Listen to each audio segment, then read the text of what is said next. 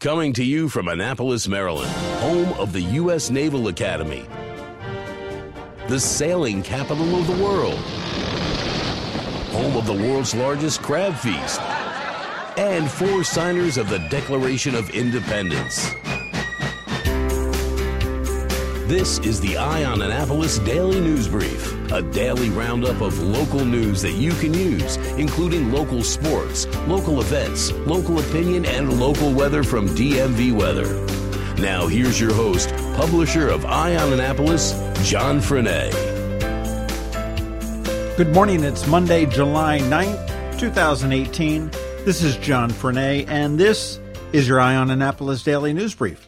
Just a quick update from some elections that were not decided on primary day. Up in Baltimore County, former state delegate Johnny Olszewski has won the Democratic nomination for Baltimore County Executive by, get this, 9 votes. So if you've ever said that your vote doesn't count, that proves you wrong.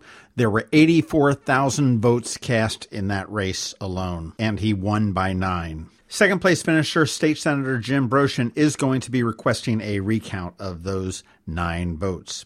Locally here in Anne Arundel County, there were 2 races that were very tight to call. We needed to find out what happened with absentee and provisional ballots. And in the Democratic District 6 Anne Arundel County Council race, Lisa Rodbian came out on top of Scott McMullen by 183 votes. And the District 32 Republican Senate race, County Councilman John Grasso edged out Maureen Bryant by 73 votes. And as we all remember back when Mayor Mike Panelides defeated Mayor Josh Cohen, every vote does count. Anne Arundel County Public Schools are offering 6 summer series seminars, pretty much to answer questions and explain to parents, students, staff members, and the public at large about key issues at Anne Arundel County Public Schools. They're going to run from 6 to 7 p.m. in the boardroom at the Parham Building, which is Anne Arundel County Public Schools headquarters right there on Riva Road. And the first session is going to be held tomorrow night and will focus on student transportation. July 17th is the Student Code of Conduct. The 24th is social, emotional, and physical support of students. The 31st is programs of choice and alternative education. August 7th is curriculum and instruction. And August 14th is school security. Beyond that, we're getting back into school once again for the new year. On Saturday, a service was held at Maryland Hall for the Creative Arts for Wendy Winters, one of the victims in the Capitol Gazette shootings. Initially, it was planned for her church, the Unitarian Universalist Church of Annapolis, but it quickly grew too small. There was a standing room crowd of over 1,000 at Maryland Hall paying tribute to Wendy Winters. Former colleagues spoke, friends, ministers, as well as each of their children. Spectacular music from the Baltimore Symphony Orchestra. The choir from the Unitarian Universalist Church was quite a fitting tribute for quite a woman. And it did come out in the Capitol and the Baltimore Sun over the weekend, was reiterated by her son Phoenix when he addressed the crowd on Saturday, that when the shooter broke into the newsroom and fired the first shot, Wendy stood up and charged at him with her trash can and recycling bucket, leaving virtually no doubt that the bravery of this one woman saved the lives of 6 others that were in the room at the time. You can go to the Unitarian Universalist Church Facebook page and see the 3.5-hour ceremony. That will be 3.5 hours very well spent. Liz Murphy, our own favorite Naptown Pint, who is a Capitol Gazette columnist and bringing all things beer to Maryland, held a fundraiser yesterday at the Crooked Crab Brewing Company. There were raffles, there were silent auctions, there was beer to be had. There was $1 from every pint sold is going to be redirected to the Capitol Gazette Families Fund. Murphy said that a lot of today is about remembering the incredible talent and mentorship and beloved family members that we lost. It's been really inspiring to see how everyone has come together like a family. Alex Josephs is one of the founders of Crooked Crab Brewing Company, which just recently opened its doors up in Crofton. And he said when approached by Murphy, he didn't hesitate to be part of the plan. It's people we know. It's people we've worked with. Once again, the community coming together to help our friends at the Capitol Gazette. And finally, Davidsonville resident Travis Pastrana was doing Evil Live in Vegas last night. He was playing tribute to Daredevil Evel Knievel of the 60s and 70s and was going to recreate 3 of Knievel's most spectacular jumps. Knievel's records were 50 crushed cars and 14 Greyhound buses. Pastrana put in 52 crushed cars and 16 Greyhound buses, did the 2 jumps very easily.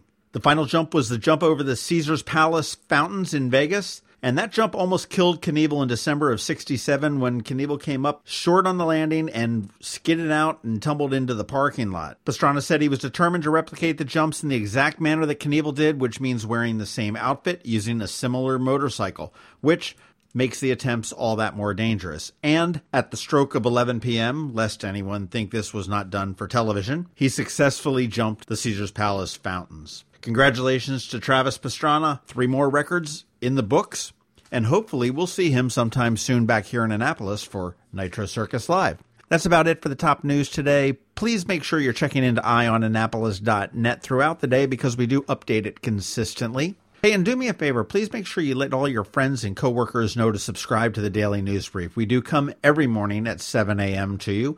You can subscribe anywhere you get your podcasts. Okay, so that's it. Hang tight. We've got George Young with DMV Weather, and he's coming right up. Don't miss the best event of the summer. Get your tickets now for the 7th Annual Cakes and Corks Festival at the Anne Arundel County Fairgrounds, Saturday, August 18th from 1 to 7 p.m. Tickets benefit the Special Olympics of Maryland and include a souvenir glass, unlimited wine and beer samples, plus live music including headliner Kristen and the Noise. Sample over 80 Maryland wines, 40 craft beers, plus vendors like wine cream, wine slushies, and desserts made with craft beer. Buy your ticket today at cakesandcorksfest.com for noon entry, cakesandcorksfest.com. This is Maryland. The weather can be nearly unpredictable. We've got George Young from DMV Weather in Annapolis to sort it all out.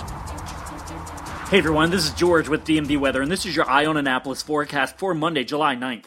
After what was nothing short of a perfect 10 weather weekend for Annapolis and all of Anne Arundel County, with high temps only 80 to 85 degrees and low humidity, the week ahead will be more typical weather for this time of year with warmer temps and higher humidity. Look for highs today of 83 to 88 degrees, followed by high temps on Tuesday with a return to the 90 to 95 degree range for all.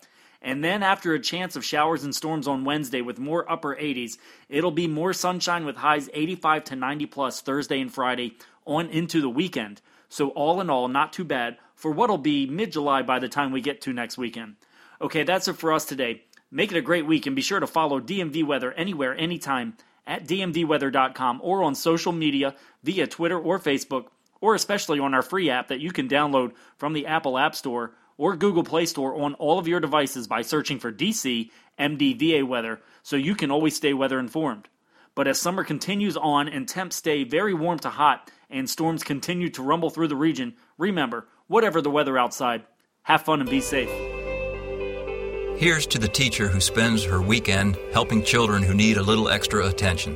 To the soldier who missed the birth of his baby while serving overseas. To the EMT working full-time and taking night classes. To the police officers and firefighters working long hours away from their families to keep our families safe. Here's to you, our hometown heroes. I'm Alan Hyatt, Chairman and President of Severn Bank, and we know there are many heroes among us. Men and women who serve without expecting anything in return. Which is why we're honored to offer our Hometown Heroes program to educators, law enforcement officers, firefighters, first responders, healthcare workers, and military personnel. Whether you're opening a checking account or buying a new home, we're here to give back to you. Learn more about our Hometown Heroes program at severnbank.com. Severn Bank, here with you. Member FDIC, Equal Housing Lender.